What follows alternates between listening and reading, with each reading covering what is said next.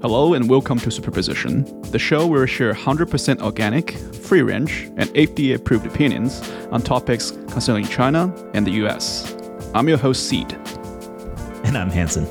In this episode, we sit down with our friend Paul, who's from the US but lived in China for a year. Together, we react to trending posts on Chinese social media about the US. Enjoy the show.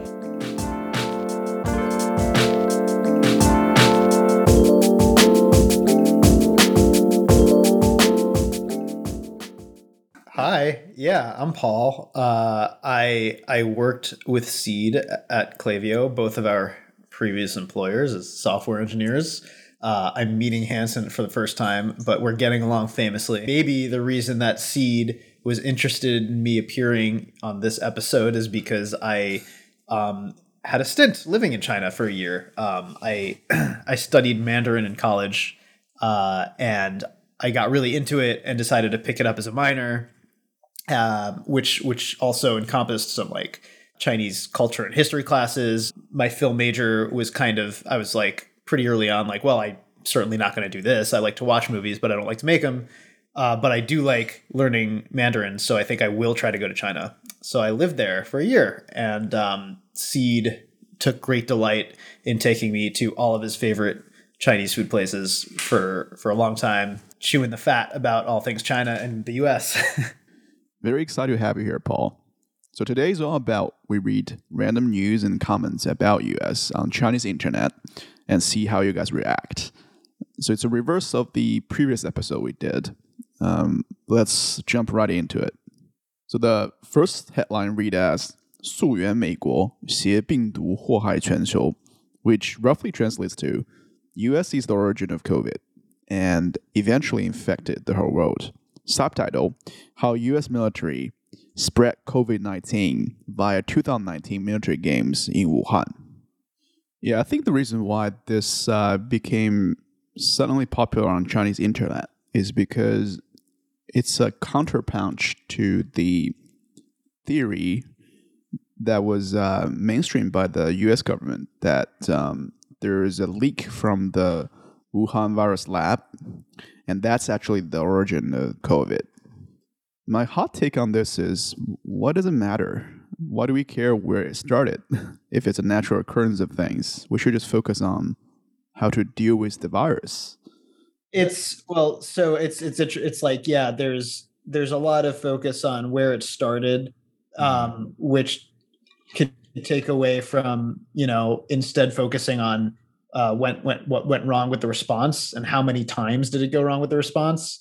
You could talk about how the response was sabotaged from before the virus even began to spread, when Donald Trump decided to disband there was a task force or something. I don't remember the exact name, but there was a task force dedicated to pandemic responses, and he's like, yeah, we don't need that.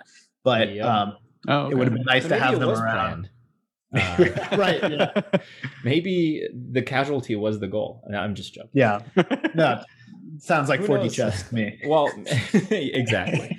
But Seed, when it comes to this news headline and why it's so popular, I think one potential angle to look at it is that it's kind of just hitting back against all the rhetoric to the contrary, right? Mm-hmm. Going back to the previous presidency, there's so much rhetoric, officially and unofficially in the US, of saying, really stressing that China was at fault for causing this issue, right? Whether you call it the Wuhan virus or Kung flu. I mean, that's funny, by the way. Those are right. Those are hilarious. But, they did come from the president of the US, and there's a lot of, political stuff, motivation behind it. And whether, whatever the source was for this headline, I think part of that is basically countering the narrative and saying, maybe we're not to blame, right? Maybe someone else is to blame. Now, I think the rational attitude, I agree with Seed, is who cares who's to blame? It probably isn't really any particular person's fault or intention. But that's my guess, right? Like why this is popular. Maybe people are just so sick of hearing things blaming China. So it's an emotional response in a way, right? Right. It's funny because I feel like that's such a consistent dynamic where like China in general, like you see this just disgust with how the US has this sort of high horse narrative all the time. And China's response is usually like they point out the hypocrisies a lot. Like that's kind of the dynamic where the US will criticize China for human rights issues, and then China will be like, you have your own. And it's kind of this back and forth. And it actually, like the not wanting to be blamed thing reminds me a lot of how we can't even have like a good discourse within the US about our own politics because there's all these sort of like liberal elite disdain for like the people who are like Trump's support base. And the reason why that movement took off so much was because they felt disdained and they feel like they have no voice. And it's this cycle where all these people who are like pretty wealthy and pretty well educated are getting more disgusted. And there's no like it gets harder and harder to find this sort of ground of understanding and just like mending. Yeah. I mean, it's even actually difficult between two nations who don't speak the same language, right? So that's even more challenging than the party line divide. Yeah. So I'm going to share this next one. Now, I had a slightly different source than Seed, but it's the same idea, right? It's looking through the Chinese internet, looking for news about the U.S. and picking out whatever it was on the first page of search results. So these things are somewhat popular. Very thorough research we've done. Very thorough. It took let's be real. I don't go much deeper than that whenever I'm looking for something. Exactly. I think this was by design, right?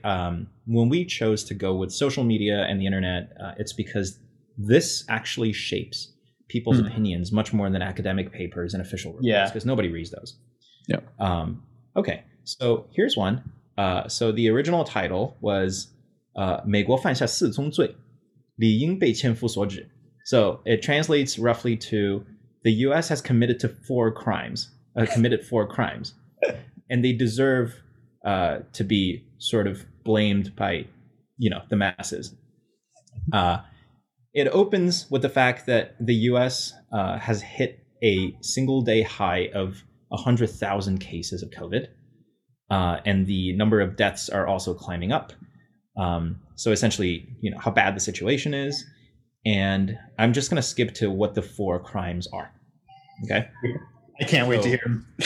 Right. So the first one is the U.S. produced the most COVID cases in the entire world and the most deaths. This is the greatest offense against humanism or, human rights. And the U.S. Is now the source of the most infections, in the whole world.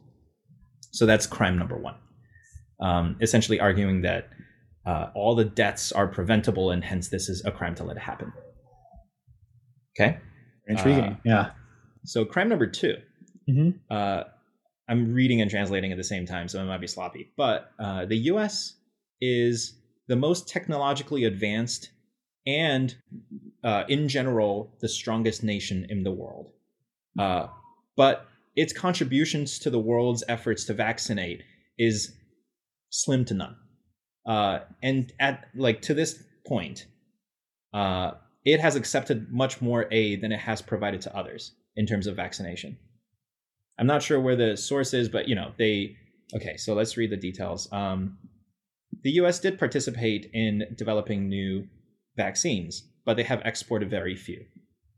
The US did not have the ability to supply its people the necessary PPE early on, and so they had to procure it from other places. And to this day, they have not been able to make a breakthrough in treatment.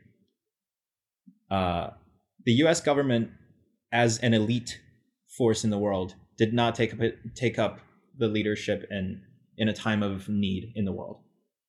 So crime number 2, being basically a leading nation in the world, but not contributing and pulling its weight in the world stage. Okay. Crime number 3.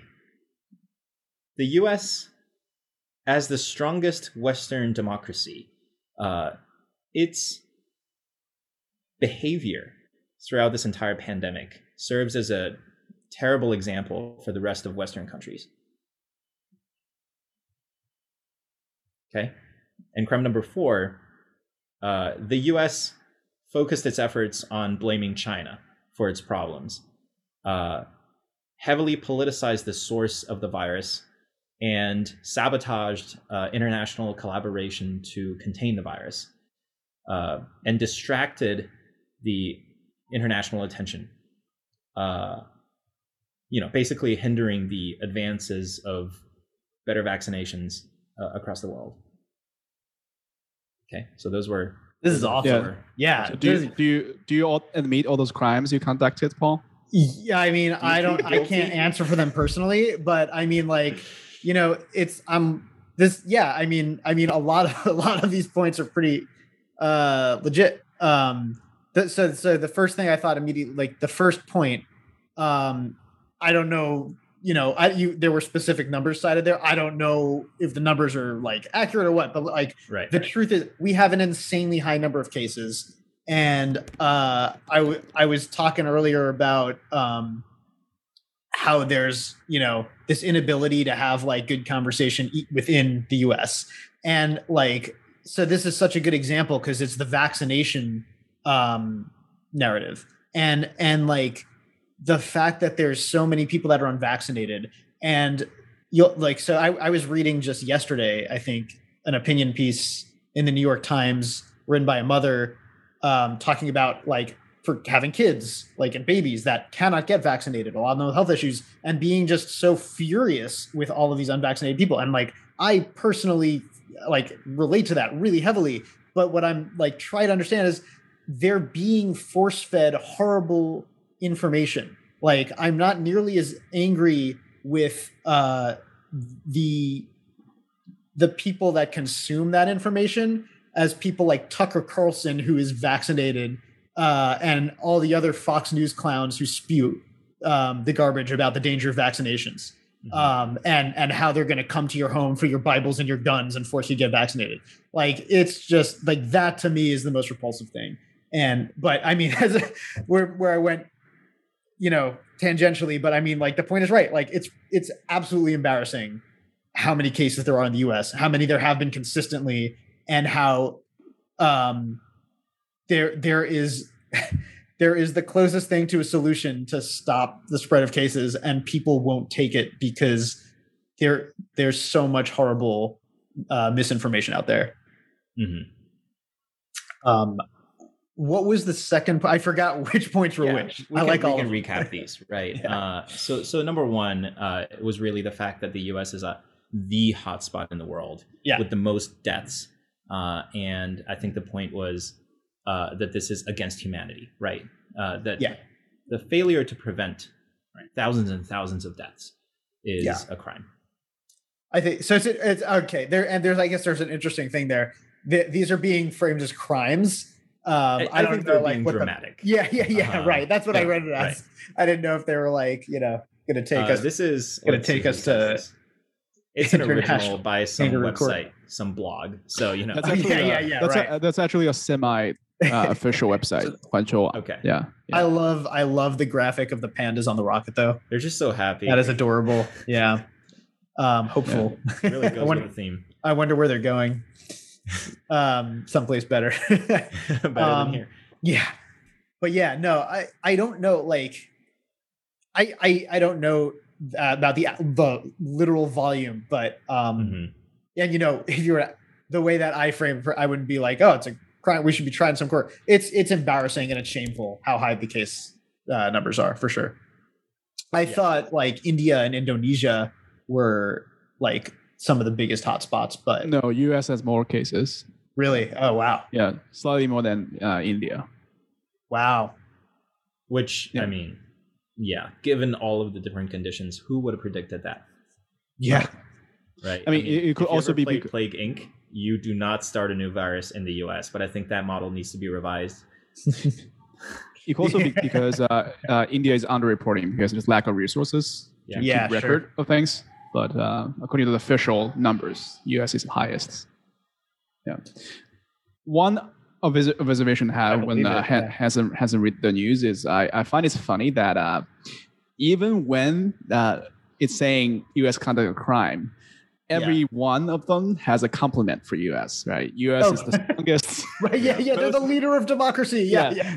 Most advanced technology-wise, the strongest nation. We have to pay some respect if we. This feels like the China's doing a performance review with China. Yeah. With the U.S. Yeah. So you have to sandwich your critical, constructive feedback with affirmative. Like, oh, you're doing such a good job, but the deaths and the COVID stuff. Could really do better next quarter. Yeah. Sugarcoated feedback. So what's your take on this, Hansen? Like, do you find them, as a person living in the U.S., do you find them, constructive and have some valid points? Yeah, I think most of the points have a decent amount of validity, right? Of course, there's more nuance, as with any of these rather charged articles. Our very first episode was dedicated to talking about COVID, and we did dive a little bit deeper into this, right? Like, Paul, when you're talking about the people who are either anti-vaccine or vaccine hesitant, whatever you call them, we did talk about the idea, especially in the US, right? This idea of political freedom and freedom from governmental intervention. And, yes, all the narratives out there are very much filled with falsehood, and, people are getting rich off of conning, lying to the masses. But I understand that there is a belief in the US among many people that they'd rather not have a government be able to control and compulse anything whatsoever. Yeah, that libertarian vein that we have. Right. And I think I understand that, right? Even though like the conspiracy theory goes a little bit too far, but I do see a little bit of nuance there. Like, maybe the idea of having the government be able to like lock you in your house and like compulse you into doing things isn't the best idea. But that being said, liberal humanism, which is essentially what the West is built on these days, it's still a branch of humanism. So it still believes in the sanctity of human life. And how many deaths does it take for you to question, like, maybe that's not good, right? I don't know. It's an impossible question to answer. It's a very big moral ethics question. Yeah. I mean, they're I think, people who are experts in it who have much more sophisticated opinions about it than I do. At the end of the day, I think that that whole libertarian ideal to me just comes from this very selfish place. And, that like freedom is this American ideal. And there's so much interpretation. There's court cases that constantly reevaluate what the First Amendment really means.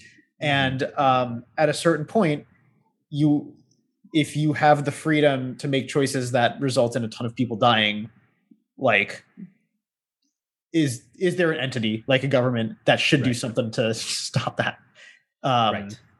At the end of the day, I think everybody wants, everyone who lives in the US doesn't want it to completely crumble. And that's I don't want to get too carried away because there's just, it's just like the narrative is so mired in hypocrisy. And, they'll argue till the cows come home about states' rights, but then they'll throw a fit when a state government, passes something that is contrary to their ideology. Yes. So that's a whole different story.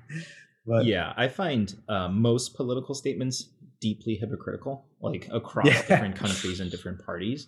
I think what's happening quite a bit, and I think, Paul, you pointed this out earlier, is that a lot of U.S. politicians want to take that like high horse approach, like I am better than thee. Is that better than thou? Yeah. I don't know which one. Just cut out the incorrect one. I was right the whole time. They have that air of superiority, especially when it comes to international politics. I think the U.S. especially. has that like US centric view of everything. Like everybody else hasn't figured their shit out. Everybody else is like semi-barbaric, if you will, right? They're still stomping on human rights. They're still struggling with basic needs. We are the ones who should come in and tell them how to run their country, right? So a lot of the opinions tend to be a little bit more condescending, which is why I think a lot of the narrative in China that's countering this relies on just busting their hypocrisy, which is, I would argue, like just, it is hypocritical. It's hard to argue that it's not. And China tends to focus on that and maybe, take it to the opposite end where it is very charged in the opposite way. Yeah. Yeah. Sure. I mean, for me, I think in general, it's probably hard to practice your rights when you're sick and you don't have any right when you're dead. So, at times like this, priorities should be sorted out. But I do agree there's a lot of nuance in terms of how much power do you give the government to do things, right? Even in the case of US, there are cases where that is taken too far. One would argue, like, the whole surveillance program carried out by NSA and the FBI because of the fear of terrorism, right? Even though terrorism only kills 100 people on average per year, it probably doesn't justify all those measurements. Once you give the power to the government, it's really hard to take back, right? So where do you draw the line? Even in the case of US, it's really hard to tell. Yeah, and the one more thought I have on this before we move on is if you read like items 2 and 3, which are around the same idea of the fact that the US is the most powerful nation and the most advanced technologically nation in the world, and the fact that it's privileged did not lead to its leadership in the world in dealing with and serving as a good example in handing out help where it could. And I think that's a good point. We all know people who are doing well in life and, people who are privileged. But there's a difference between people who are privileged and leadership. Like being in power and being a leader are not the same things. And I think in this example, especially on the handling of COVID, you could make a good case that the US has a lot of power. It did get those vaccines really quickly and secure a large supply of them. It did make those contributions, but it was pretty selfish in the approach to it, right? And it did not demonstrate leadership in terms of just being a world leader and helping others and spreading the love, right? Yeah. And I think that the foreign policy in the past few years has become, at least even from the rhetoric perspective, very America first. And what does that say to the world? It's a very selfish slogan. Right. Like I'm sure there's different motivations behind it. But as a foreigner, when you hear that, like imagine if you heard like China first or Japan first. Right. It's not a very friendly and open and, lead by example, lead by, positivity kind of message. It's more of a fuck you, like everybody for themselves and we have the most. So what are you going to do about it? And that one was a Trumpism, right? Like that was just him being completely destructive. So one thing that you just rhymed, that second point, immediately the first thing I thought of was just, first of all, the AstraZeneca doses, right? That they like didn't really want to use because they were still testing and then hoarding them. And then I forget, I'm just like, I'm a fact checking nightmare for you guys when it happened. Eventually, I think they did give AstraZeneca doses somewhere, but it was like the worst vaccine, right? Like they're like, yeah, I forget where it was, but you guys can have that one. And I think I just read yesterday that like at least 1 million doses have been wasted in the US. Yes. This one is titled, and let me share my screen a little bit. I don't know how helpful the visuals are. Probably not. You have to describe for the listeners that pretend there's no visual. Yep. Yes. Sure. So the title of this article goes... Meguo. Right, exactly. That's every time you read one of these, the only thing I truly catch is when you say Meguo at the front, and I'm like, "Yep, got it." That's us. Yeah. 美国在非洲还能卷土重来，和中国较量吗? So the title translates to, "Can the U.S. win back its lead in Africa and rival China?" Its lead. Yeah. I don't know what they're like. What kind of? I don't think we're implying. referring back to the hundreds of years ago a certain type of trade. Yeah. Let's hope, No. because it certainly did have a No. lead, I suppose. Yes. Okay, so just boiling this down a little bit, the reason I thought this was interesting is that it wasn't a big, or at least it's not focused on the rhetoric. It's more about a more practical side of international competition between the US and China. Essentially talks about, you know how China has the One Belt, One Road project? Are you familiar? I'm not familiar with that. Yeah, this is a pretty big campaign. Belt and Road Initiative. This is just a Wikipedia definition. So, known in Chinese and formerly in English as the One Belt, One Road, or OBER for short, is a global infrastructure development strategy adopted by the Chinese government in 2013 to invest in nearly 70 countries and international organizations. It is considered to be a centerpiece of the Chinese Communist Party General Secretary and the Chinese leader Xi's foreign policy. So I think the idea is to lend out and invest a ton of money across the different parts of the world to build this huge, this China, Mongolia, Russia corridor, right? Wow. New Eurasian land bridge, basically connecting China to different parts of the world, right? Structurally, yeah. Wow. Yeah, and One Belt, One Road, I think, is in some ways referring back to the Silk Road. Maritime Silk Road, yeah. Oh. Right. And so it's this super ambitious and somewhat controversial if you look up, where's the original tab?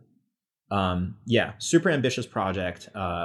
There are a lot of debate around it. There is a lot of debate around it, but no one can say that it's not ambitious. And so this article essentially says that 20 years ago, the U.S. was the biggest investor in Africa. The U.S. took up 15.5% of the trade with Africa, and China took up 4%. This was 20 years ago. As of 2020, the U.S. accounts for 5.6% of trade with Africa, and China accounts for 25.6%. So the positions were reversed in terms of how much trade and investment the two countries are making in Africa. And it's essentially, China's strategy is all about investing in building roads, railways, giving them power, invested billions of dollars there. Again, there's more nuance. We can do a whole episode just on this. Like, why is China doing this? Why are they giving people money, right? They're not giving free money. They're building that infrastructure so they can benefit from it, right? But it is super ambitious. And this article essentially talks about, does America really have a cohesive international strategy? Does America really have a vision for, developing and expanding and growing? It's particularly in the case of Africa, China's betting that Africa is going to take off, that as the continent develops, there's a lot of wealth to be made. I've even heard and they want in on that wealth. Exactly. I've even heard people refer to Africa as China's China, in that it's the new source of cheap labor, cheap natural resources to be exploited. Yeah, so that's okay. We're there to build roads. You think it's not for charity, right? But some people will get rich as a result. You said that the project was controversial. Is it controversial within China, or you mean internationally? China as a whole, you think people are just sort of... It's controversial to the Western allies of U.S. You know what? Actually, you just said that you used the phrase "China's China," and it actually, like, that just reminded me of a moment that I had when I was in China. That was like, it probably sounds silly because it's like, it was me, like clueless American kid in China learning a lot about it. And I just saw, like, on the cover of a magazine, I was like in an office somewhere, there was like basically like a Chinese guy in an African village with like a big, huge sack of rice. And it was like, basically the article was about China giving aid to Africa. And I was like, it just like, I was so conditioned to see like, like Western countries, imperialists turned into like clobbering countries with aid and stuff. And then just seeing China, a country that dealt with Western imperialism, giving aid in Africa. I was just like, that visual was striking to me because I was like, I didn't really consider that. Right. So like, I have not heard about this project, but like, that just reminded me of that image because I was like, yeah, no, I mean, like China has this international presence that I don't know. Maybe I'm just not reading the right American news sources, but I don't see that being talked about. It's usually about the direct dynamic between China and the US. China's doing a lot of things around the world like that Right. you don't really read about in the US. And that was something to see. It's a very visionary and ambitious project. And I don't know whether you guys saw the article actually Steve Bannon wrote, which is pretty interesting, about this One Belt, One Road initiative, where he actually, I think he's the first person to point out that. So there are three main theories of geopolitics. One is about to control the power. It's all about controlling the sea. So whoever controls the sea has the power in geopolitics. The other theory is about whoever controls the land, it's called like the central land theory. Whoever controls that controls the power of the road. The third theory is all about the connections between the sea and the land. So whoever controls the ports control the road. The One Belt, One Road initiative covers all three of them. Basically, all the nodes is selected. Basically covers all the cases. So that's why, and Bannon is pointing out, people from the West should be worried about this project. The thing I liked about this project, besides being a Chinese, is I think it's not hypocritical, right? It's not about we give you aid, we give you free money, but we take your oil. It's a fair trade, right? You can take the land, you might not afford it, and we might foreclosure it and take the land in the end, but it's in the contract, and our intention is not to overthrow the government. You can do whatever you want. You can be a dictator. We don't care. You can enslave your own people. Give us a fuck. We take the money, right? Hopefully, we'll take your money. We don't care. We don't care how you got it. Yeah. Exactly. Hopefully you evenly distribute it across the people you govern, but we are not here to export our ideologies, right? We're just here to do business.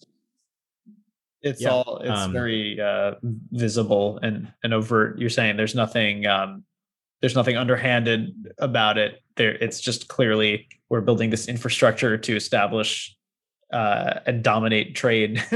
Yeah, exactly. Yeah, simple. Yeah. So much of the U.S.-China talk is about U.S. versus China and the direct relations between the two. But the world is not just the U.S. and China. There's a lot of other stuff out there. And I think something I feel bad about the U.S. And a lot of Americans maybe don't feel the same kind of dream and ambition that something like the Belt and Road Project can bring to a country, where you can dream about this crazy big thing that literally no one's ever built, anything to this scale, and you can look forward to something. And living in the U.S. and being surrounded by whatever's on Reddit and whatever's on the internet here, I personally feel pessimistic. So much of the debate is about how the world's going to go down, how climate is going to get worse, how everything's going to get worse. And even some of the, like the positive things are about how we can restore the past and make America great again. And all of that is backward looking. And I'm saddened by it. I think the lack of forward thinking and the lack of optimism about the future is a real problem. When you have nothing concrete to look forward to, it's very hard to rally people and get them excited about anything. They just get bitter and angry about everything. Oh my God. Yeah. I mean, I think, and a lot of it, this makes me think about the sort of the generational, drama that you see where there's just all these, it's people our age, millennials that feel like the world, then I think it's a US perspective that like their future has been robbed by the past generation. And their story was all this potential and promise. And that was a culture of reckless, fast consumption finite resources, without caring about what the world that was being left. And so that, I think the pessimism is that. And it's like, Yeah. you know, it's people talk about it, like even within their own families, how like, you know, people whose parents graduated with a bachelor's degree and got a job that paid, you know, some equivalent of a like salary that was like, you can go buy your own house in 3 years. And it's like, oh, you know, and anybody who I graduated in 2010 and you know, like, so that was, you know, 2 years after the housing financial crisis and collapse. You know, so most people who graduated my time, like it took like 5 to 10 years for people to kind of establish any kind of footing and financial security. And so, yeah, I mean, I think that, yeah, there's all sorts of bitterness and pessimism, and like, there are no massive endeavors to build something. Like there's no unified vision in this country for the future. It's a very divisive vision. And the focus is on stopping the direction things are going instead of finding a new direction to go in. And I think, you know, I mean, the thing that I think about first is, of course, like climate change, because it just feels the most scary and imminent. Which is also interesting because in that realm, there is the potential for like hopeful, exciting projects. Like there is the opportunity to invest in all sorts of alternative fuel sources, but that's not the way it's seen. The way that it's viewed is like, you know, stopping the hemorrhaging of like our dependence on oil and things like that. Mm-hmm. So it's, you know, people that are invested in that industry see it as, you know, this is my fortune versus the future of the country, as opposed to there's no one gets excited to get behind something new. Everyone's stuck in something they already have. So I totally feel that. Yeah. Yeah. And it's also tougher to build that unified anything when you don't have a unified voice in the media, because it's free. And when I say free, you know, it's free in a good way and also free in a bad way. Mm-hmm. Different forces, different money, essentially behind the scenes are driving different narratives. And I mean, look at Congress, right? Look at American politics. Everything's in complete lockdown. Nothing ever moves forward, right? I think Bill Maher said this. It was pretty interesting. He had this whole monologue about how China gets stuff done. Like in the time China's built a bridge, the US is debating about what to name it. Yeah. Right. Who should we honor? Why is this bigoted? And why is this not good for whatever? It's like, it goes back to what Seed says. I do think that's one of the best, most interesting, and probably the best aspects of China is they're practical, right? It's okay. Like, yeah, there are faults. Yeah, there are problems in the world. Not my problem. Let's get this bridge built and get this money made. All right. Moving on to the last question. So I think the tension between the two nations is deeply rooted in this notion that there has to be a number one. In this case, US, in my opinion, is very obsessed with having, excuse my language, the biggest dick.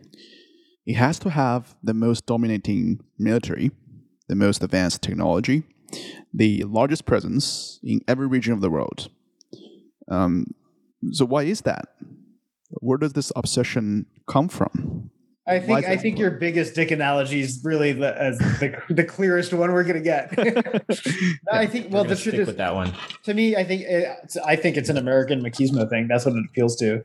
I think we've talked a bunch about how we all know people who don't buy into that sort of attitude and line of thinking. I certainly don't. I think the reason is because it appeals to a sizable demographic that can help people who say we are that to win elections.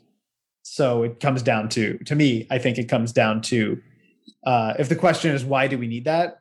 I think the answer is for candidates for elections, as long as a significant percentage of people like that image, that's why they'll need that.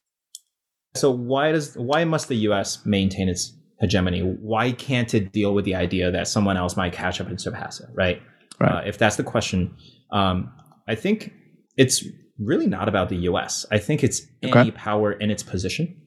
I do not think, frankly, even on an interpersonal scale, but especially on an international scale, that equality works. Maybe this is pretty cynical from me now. Put a new strong lion in a pack. The dynamic adjusts, right? Like people compete against each other. Entities compete against each other. And I think that maybe as a system, the only stable states are achieved when there is a dominant force in the middle enforcing itself and taking advantage and reaping the benefits. I mean, that there's a reason, I think, why the system always ends up this way. And we've never had, even within a small group of nations, a relationship where one player wasn't dominant. I could be wrong. Maybe I'm lacking some data points here, right? But my view on this is any international power that becomes the dominant power will do its very best to maintain its power the same way a Lion King fights until its bitter end, and a new Lion King takes over. Although in the case of international politics, right, if you look at how the UK handed the mantle to the US, yeah, sure. Like on an individual level, it doesn't have to be like life or death, right? But there is a transition of a power, and that new power will assert itself across the world. I just don't see how or why the system would reach a state where everyone's minding their own business and not fighting for dominance. Because, I don't know, this is very stream of consciousness. Feel free to cut out a lot of this. But I did this thought experiment. I'm digging it. Right? Could people be truly equal? And when I say equal, I mean more radical equality than what we have here. But, like everyone truly has the same amount of power, right? No president, no spokesperson. Why would you need that, right? We all have the same amount of power. So there shouldn't be one person who needs to make decisions for others. We can literally all make all decisions together, just in this imaginary world. That would never work, because some people will be more greedy than others. Some people will care more than others and be more driven than others. So they're going to start to sway other people's opinions. Much like a liquid crystallizes into a solid, any individual perturbance in such a system will nucleate, will spread into a new equilibrium. So what I'm saying basically is when you look at different quantum fields, for example, right, there's a thing considered vacuum state energy. So it's basically, God, I'm going down this road too far. But there are different states of energy a system can achieve. And in general, a system wants to be the lowest possible energy, right? If you just imagine a rolling ball on a hill, right, there are local minima that are essentially semi-stable states where, if you're rolling a pinball in this like mountainous region, it can stay in between two peaks, but not for long. Random things happen and nudge it around, and eventually it's going to fall down the valley. If there's a lower place to be, it's always going to end up in the lower place eventually, right? So my opinion is any degree of more or less equal relationship is a local minimum. It won't last. Even if two countries were completely okay with each other and very friendly, one of them is going to discover some new power source. One of them is going to discover some new weapon. One of them is going to make a breakthrough of some point and discover a new planet. All of a sudden, there's a rush for the new thing. And whichever side has more power will reap the benefit from the new discovery, and nobody wants to be left behind. Let me ask you a question. How much do you think that the national identity of people who live somewhere in the EU, how do you think that, I mean, this, whatever the answer is, it's going to be a generalization and a guess, but sure. I feel like what you're talking about, I get there's like a sense of realism, and like it's based on just like what happens throughout all of history, but things like the EU to me represent like the potential for, dissolving national, like the idea that nations are a meaningful distinction. Like I think that, I guess as a Star Trek nerd, I have just this far off hope that sometime like the borders like that and the differences like that mean less, and we think of ourselves more as just like humanity. Yep. And it maybe sounds like very silly and like way too idealistic. And I mean, like what you said, like I nod along as you're talking, because it's like that's the reality is there that you're right. Like the power dynamics are a real thing, and it's like, oh, we need to be here because otherwise there will be a power vacuum. That is absolutely an element. But I hope that at some point it's like there's just this incremental progress, and eventually, demilitarization becomes a thing, and it's just like the system becomes more unified, where but yeah, that's a long way off. Paul, first of all, I certainly share, like I don't want the future to be dark. Right? I'm sure you don't. I'm sure you don't share the aspiration for a brighter future.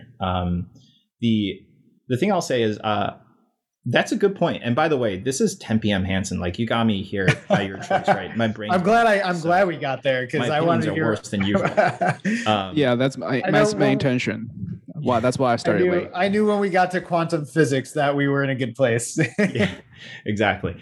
So what I think I want to add there is, again, I want to think of the world as solving the power equations. I'm personally not really a believer that individual people and their beliefs and any kind of ideology in and of itself will reshape the dynamics. I tend to think that the playing field, the math, right, the rules is what shapes everything else.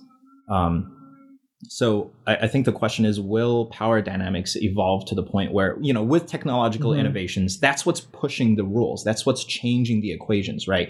When the agricultural revolution happened, it completely changed what power meant. When the technological revolution happened, industrial revolution, each one of these significant shifts shifted the ability to create and capture and protect value. And that reshaped politics and military and geopolitics, everything as a result, society as we know it.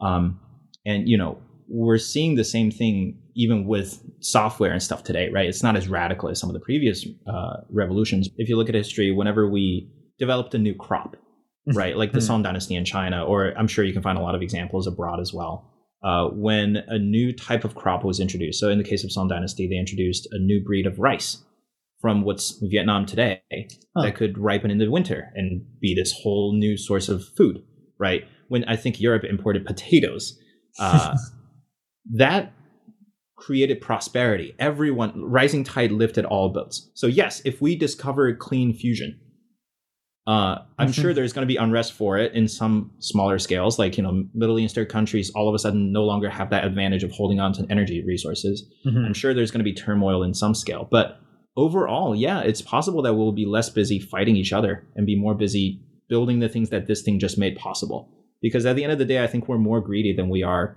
aggressive. We're only aggressive when we can no longer be greedy without being aggressive. Yeah, I think I agree with that for sure. If we can take free shit out of the ground, we do that first. And then we run out of ground to take. And then we start looking at other people's grounds. Yeah, I was going to say I like the quantum rant. I also agree that according to the second law of thermodynamics, entropy rises and everything goes to shit. Is right. The second law of thermodynamics. Right. Chaos resumes, which is the lowest state of energy. This is my message from the last episode as well, and it's weird to be on the positive side.